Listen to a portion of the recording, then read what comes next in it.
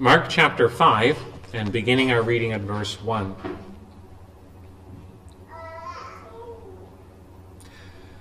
They came to the other side of the sea, to the country of the Gerasenes. And when Jesus had stepped out of the boat, immediately there met him out of the tombs a man with an unclean spirit. He lived among the tombs, and no one could bind him any more, not even with a chain, for he had often been bound with shackles and chains. But he wrenched the chains apart, and he broke the shackles in pieces. No one had the strength to subdue him. Night and day among the tombs and on the mountains, he was always crying out and cutting himself with stones. And when he saw Jesus from afar, he ran and fell down before him. And crying out with a loud voice, he said, "What have you to do with me, Jesus, Son of the Most High God?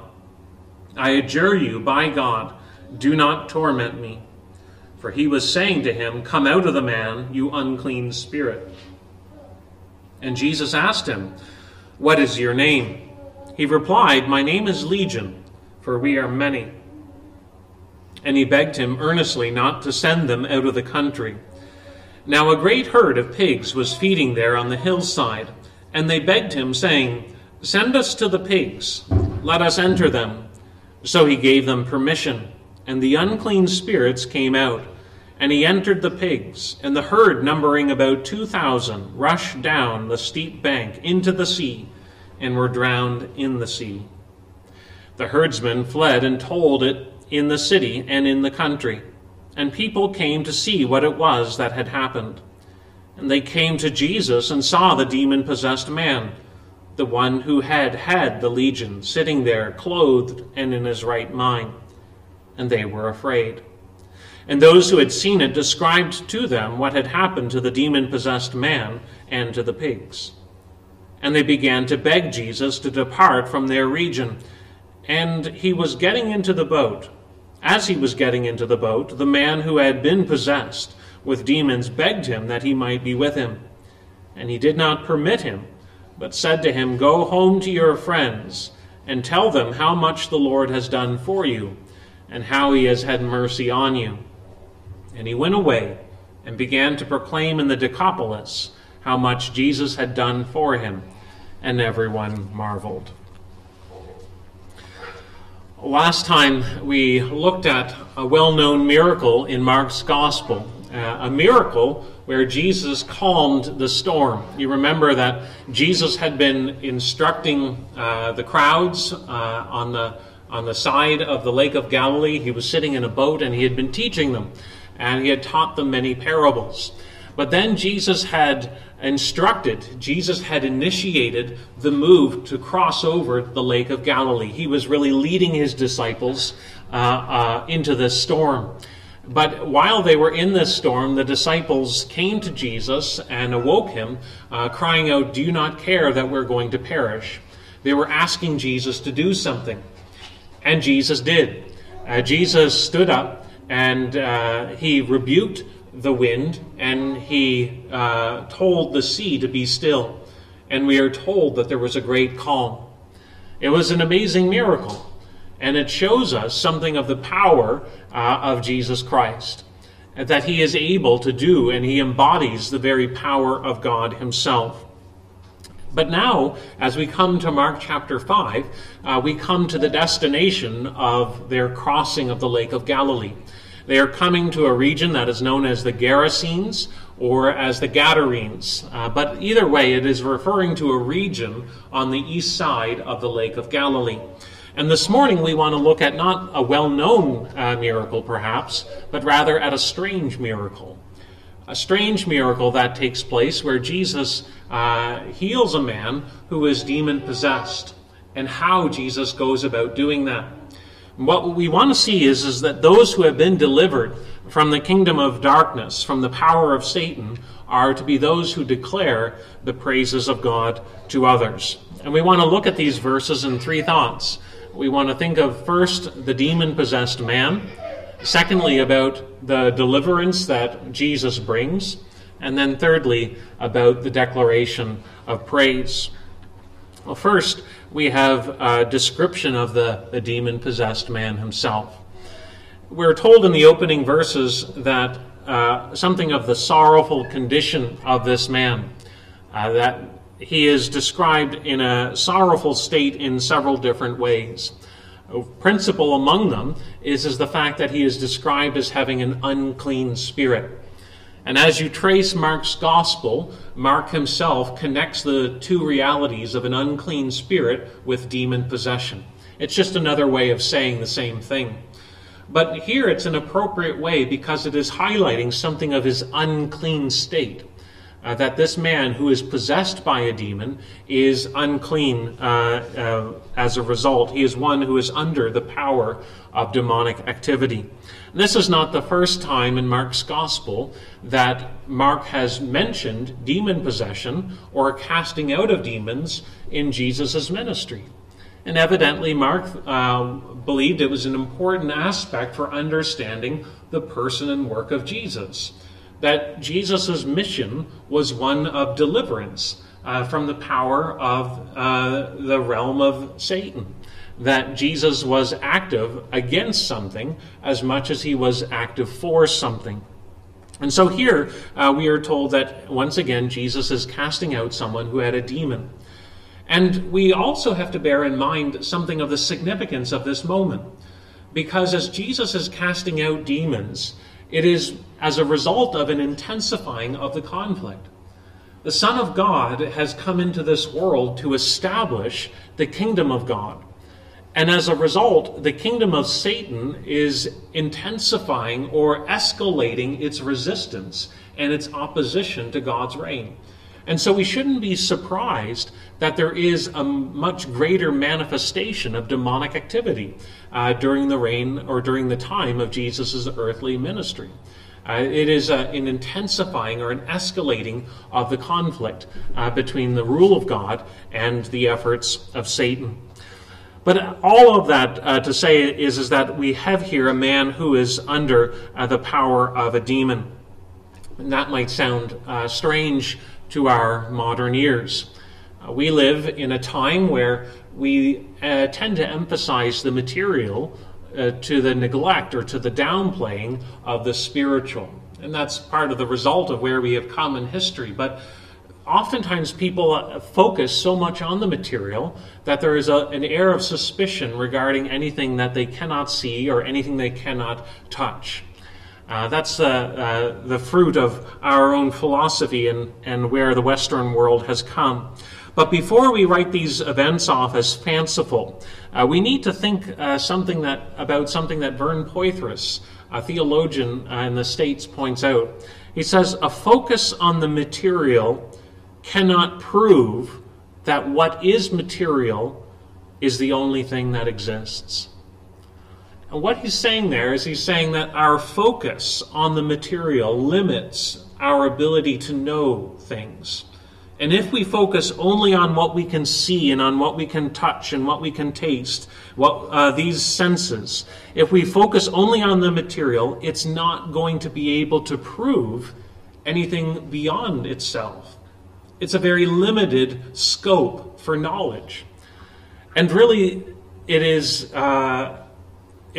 ignoring the fact of whether or not the real question is whether the Bible itself is trustworthy and whether Jesus knows what he's doing here as he encounters this demonic realm.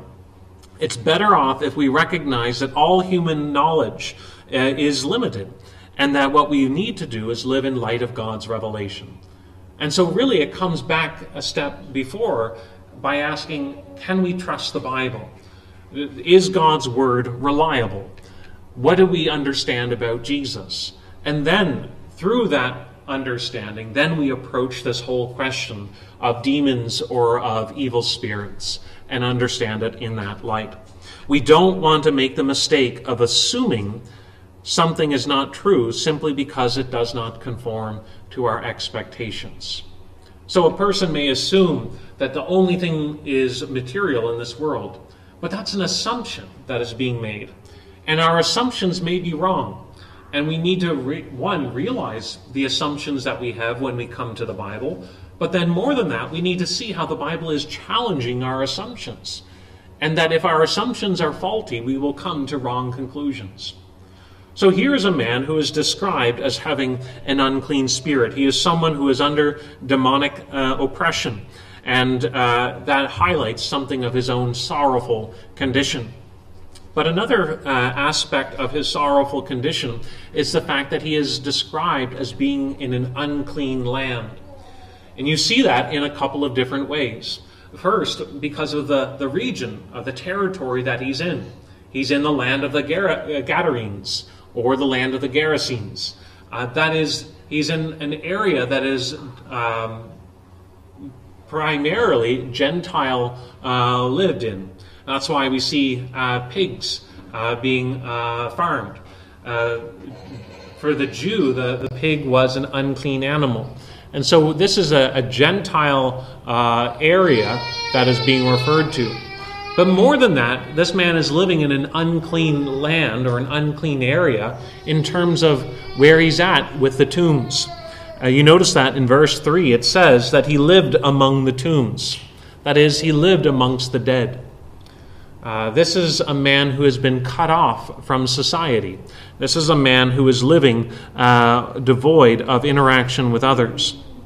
And we are told that he was living where the dead were buried as a result. That evidences not only his uncleanness, but also his uncleanness before God. In the Old Testament, if a person came into contact with the dead, they were described as being ceremonially unclean. And that meant that they had to go through a process in order to be washed or to be declared clean again. That process meant that they had to be cleansed with water on the third and on the seventh day. And if they didn't, then they remained unclean, and they would be cut off from the people of God. And so here is this man who is living amongst the dead, and he is in contact with the dead as a Jew would perceive it because he's at a cemetery. And he would be declared and viewed as unclean because he has not been ceremonially cleansed. So we see something of his state as being unclean before God, both in the sense that he is oppressed by the demonic, but also in the fact that he is one who is unclean, even ceremonially. And then thirdly, we see this man's sorrowful state in terms of his own destructiveness. It highlights there in verses 4 and 5 that he had often been bound with shackles and chains, but he wrenched the chains and he broke the shackles in pieces, and no one had the strength to subdue him. If you use the King James translation, that word subdue is translated as tamed. And that's a very faithful translation, because that's the way the word is used. It's used to describe the taming of animals. In other words, these people had tried to control the man, but he would not be brought under their control. He would not be one who would be restrained. And instead, we see his explosive nature in the breaking apart of the chains. So he was one that would not be subdued, but instead he was a threat to others. That's why they were trying to chain him, presumably. But more than that, he is not only a threat to others, but he's a danger to himself. It tells us that he was not only constantly shouting or crying out, but also that he was cutting himself with stones. And we are given here something of a description of the cruelty of what it is to live under the reign of Satan, what it is to live under the kingdom of darkness. Because to live under the realm and the power of Satan is to be one who is unclean before God. But more than that, it is descriptive of one who is bent on their own destruction. They are living in such a way that brings about their own undoing. And that's what's so sad and sorrowful about this man's condition. He is one who is oppressed by this demonic activity. But as a result, we're seeing this man bent on destroying himself, cutting himself with stones, shouting out and crying, secluded from society as a result of his oppression. And it becomes something of a description of what it is to be under the power of Satan. But we are told not only about the man's demonic state, but we're told as well about the deliverance that comes. Notice in verse 6 that it tells us there, when he saw Jesus from afar, he ran and fell down before him. That's a surprising statement when you look at what he says next in verse 7. And crying out with a loud voice, he said, "What have you to do with me, Jesus, Son of the Most High God?" We see something here of a torment in the person, that he feels compelled to run to Jesus, but at the same time he cries out, "What have you to do with me, Jesus?" There's this torment that is going on in the man. But notice as he cries out to the man, he says, "I adjure you by God, do not torment me." The tormenting here is one of a great or an intensified torment, and is oftentimes used to refer to eternal destruction. And in Matthew's gospel, it is describing the demons say, "Do you come to destroy us before the time?" In other words, the demons here have an understanding that there will be a day of reckoning, but they think it is premature. And here the demon is appealing to God. "I adjure you by the name of God, do not torment me." So there is this recognition that even as the demonic appeal or come to Christ, this isn't a conflict of equals. This isn't a good versus bad, and they're on equal levels and eternally in conflict with one another, as is sometimes viewed. But rather, this is a conflict in which there is a clear superior, because they address Jesus as the Son of the Most High God. They recognize that they are inferiors as they approach Jesus. They recognize that they don't have power over Jesus. And that is the relationship as this whole encounter takes place. So they come to Jesus, and Jesus is telling them to come out of the man as he addresses them as an unclean spirit. But Jesus, in verse 9, he says, "What is your name?" And he replied, "My name is Legion, for we are many." The word legion is a military term. It is a term made reference to the Roman army. And it was referencing the largest troop unit in the Roman army. So this is a significant description, because when we hear the word legion, it's not just saying many, but rather what is being communicated here to Jesus is that Jesus is not just confronting one demon, he is confronting an army of the demonic. And so this battle, this conflict here is between Jesus and an army of demons. But it highlights the battle or the conflict between them. As mentioned, the word legion is the largest troop unit in the Roman army, somewheres around 5,600 soldiers. And the emphasis there is that there is an army of demons in this man. The man then was occupied under the power of the demonic stronghold, and it is with the demon that Jesus must deal with. Notice that Jesus is dealing with the demons here before he can deal with the man. Their request is, in this encounter, they ask Jesus to not to be sent out of the country, but rather to be sent to a herd of pigs. And Jesus gives them permission, again showing his control over the situation, his superiority over the army of demons. And this is the strange part of the miracle, because we might wonder, why does Jesus allow this? Why does Jesus permit this? But Jesus gives them permission to go into this great herd of pigs. And it was a herd of pigs numbering around 2,000. And when they did, we're told that the herd of pigs rushed down the steep bank, and then they were drowned in the sea. Now, we might sit here and we might think to ourselves that we feel pity for the pigs. Our instinctive reaction might be to feel sorry for the pigs who were destroyed as a result of this incident. But really our focus is meant to be on the man who was delivered from demonic oppression.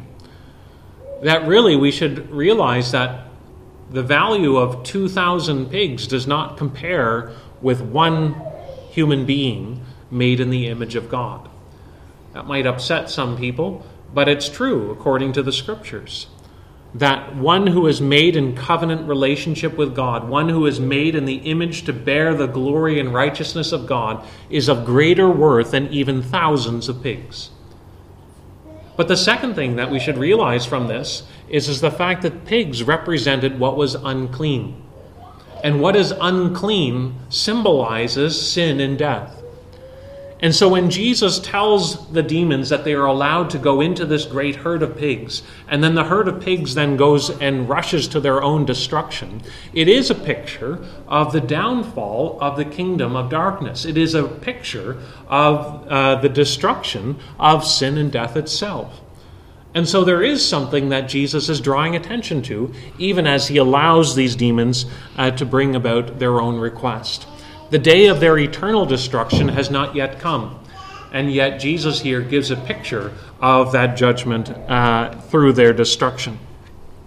So here we are given a picture that conveys the defeat of Satan's stronghold.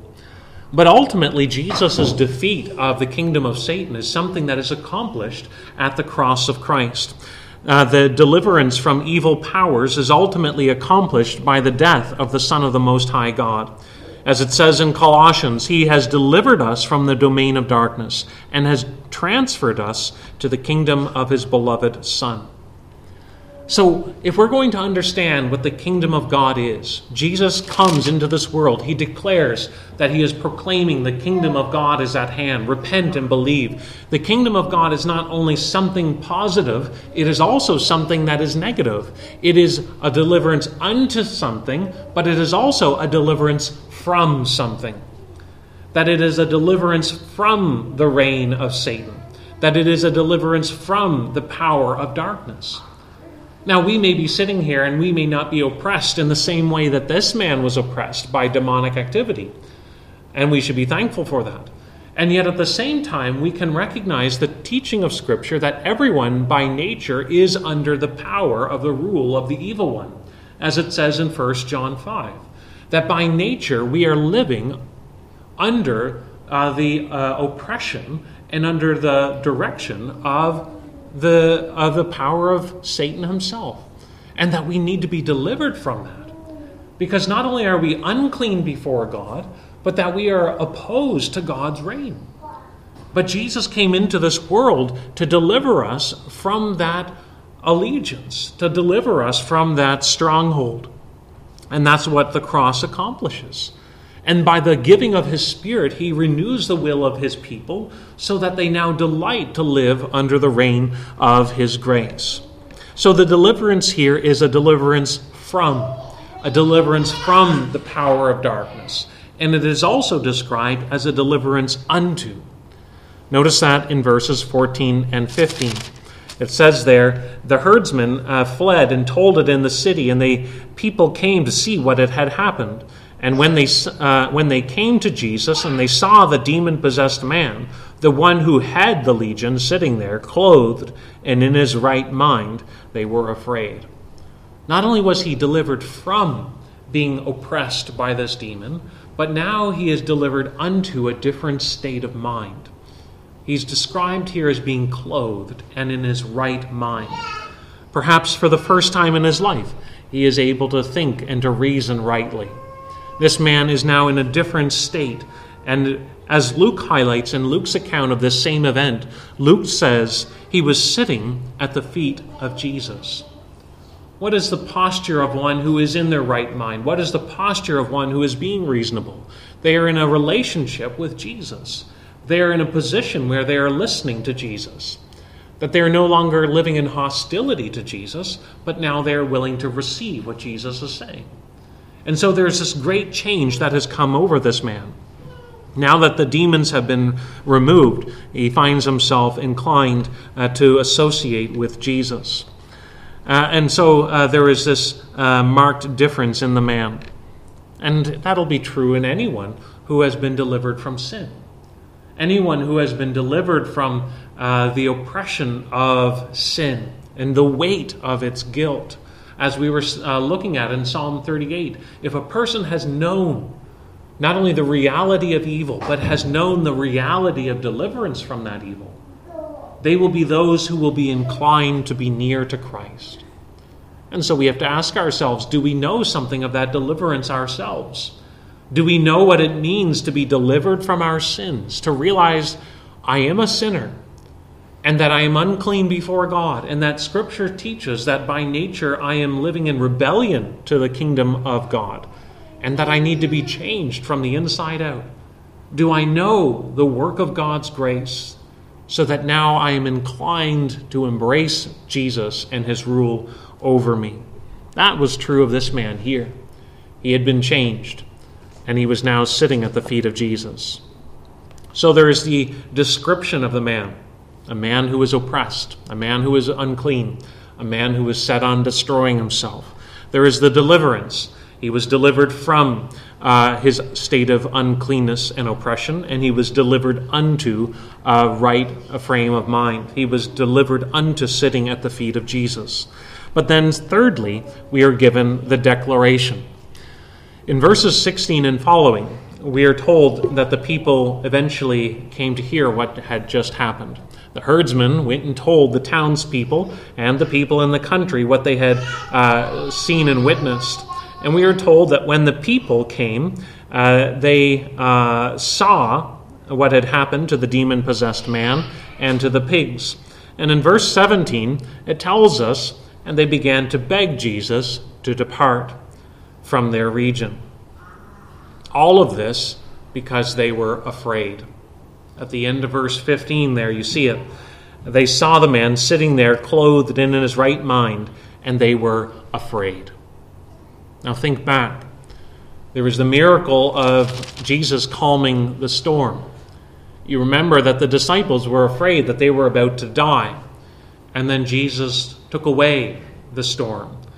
And instead of their fears being subsided, we are told that the disciples became greatly afraid. Their fears intensified. And the reason is because they had come to realize that they were standing in the presence of one who had control over nature, that the power and presence of God was in their midst, and they were filled with fear. But now we are told that these people likewise see the power and works of Jesus, and they too are filled with fear. But it's a fear that does not attract them to Jesus, but rather that repels them from Jesus. They want to have nothing to do with Jesus. Sometimes people will say that the thing that keeps them from embracing Christianity is just not enough evidence. That if they saw a work of God, if they saw a miracle, then they would believe. Here are the townspeople who are face to face with this man, and they cannot ignore the fact that they see a change in him. They knew him. That's why they had tried to subdue him. That's why they had chained him and put him in shackles. That's why in Matthew's gospel it tells us that they could not pass that way. The people of the town knew about this man. They avoided him. But now they're confronted with the fact that a change has happened on account of Jesus. But rather than drawing them to Jesus, they're repelled from Jesus. They want Jesus to leave, depart from us, go away. Why is that happening? Well, one reason we might highlight is the fact that the herdsmen had lost their pigs. They had lost a great many assets in this whole event. And perhaps they thought the costliness of it all was better to get rid of Jesus than to allow something like this to endure. But notice it tells us that all the townspeople, not just the herdsmen, that they all wanted Jesus to leave. And so it can't be just that they lost a great many pigs, economic loss. There has to be more that is going on here. And it seems to be that the fact that they are being confronted with this demon-possessed man who had been changed, the fear that it brought upon them, they were disturbed by things that they would have rather left untouched. As long as this man was out in the tombs, they could carry on their life, living how they were. But now this whole incident has brought to center, has brought to the fore things that they didn't want to have to focus on. They don't want to have to focus on the demonic. They don't want to have to focus on the fact that there is evil. They don't want to have to focus on the fact that there is a problem and that Jesus has come and brought a solution to it. They want to carry on as things always have been. And so rather than being faced with the reality of what God has done, they just want Jesus to leave. And that can be a problem even today. That can be a problem that people wrestle with, that people become so set in their ways that they don't want to face the issues of Scripture. They don't want to face the reality of evil. They don't want to face the reality of bondage to sin. And rather than facing Jesus and what Jesus has done, they just want Jesus out. Stop talking about Jesus. Stop talking about these things. Just let us live our lives. And that's like the townspeople here, who in their fear react a very different way than the disciples. Rather than being inclined to Jesus, they become hostile towards Jesus. And there will always be those two responses. And we have to be asking ourselves which one characterizes ourselves. So there's the declaration of the people. They ask Jesus to go away. But there's also the declaration of Jesus. Notice in verses 18 and following, it says, as he was getting into the boat, the man who had been possessed with demons begged him that he might be with him. But notice Jesus' answer. He did not permit him. That might seem strange. Here's a man who wants to be a follower of Jesus. He wants to go with Jesus. He wants to be part of that company, and Jesus won't even let him. But the reason for that is not negative, but positive. It's because this man has an opportunity to be a living testimony in the region where he is. That rather than following Jesus and having less effect, the change in this man's life will be a living testimony to those that he lives with. And so Jesus tells him, go to your friends and tell them what the Lord has done for you and the mercy that he has shown on you. And so this man now, who has had this great change in his life, can now declare to his friends, the people that know him, what God has done. He can testify these things to them and advance God's work that way. And so we are told that when he went, notice it tells us not just that he told them about what the Lord had done, but the Lord's work is expressed in and through Jesus. In verse 20 it says, he went away and began to proclaim in the Decapolis, that is the wider region, how much Jesus had done for him. It's Jesus who is doing the work of God. To speak of the Lord's work was to speak of Jesus. And so it should be in the life of all of us who have been delivered from sin. As we were saying before the service, you don't have to go off to some other part of the world in order to be a faithful ambassador of Christ. That where you are, where the Lord has placed you, as you bear witness to those with whom you rub shoulders with, those are the people that are going to be able to see whether there's been a change in your life. What has the Lord done for you? Has the Lord brought a change in your life? What mercy has God shown to you? This man could explain it. And so if we profess to be Christians, we should be resolved to tell others about the grace and mercy of God. We should want to make it known to those with whom we live with that these things are true, that they too would know the mercy of God themselves. And so as J.C. Ryle says, do you have anything to tell others about? Can you testify about God's mercy? What can you say about God's mercy to someone else? If we have experienced it, then we can declare it. Then we can celebrate it and cause others to take part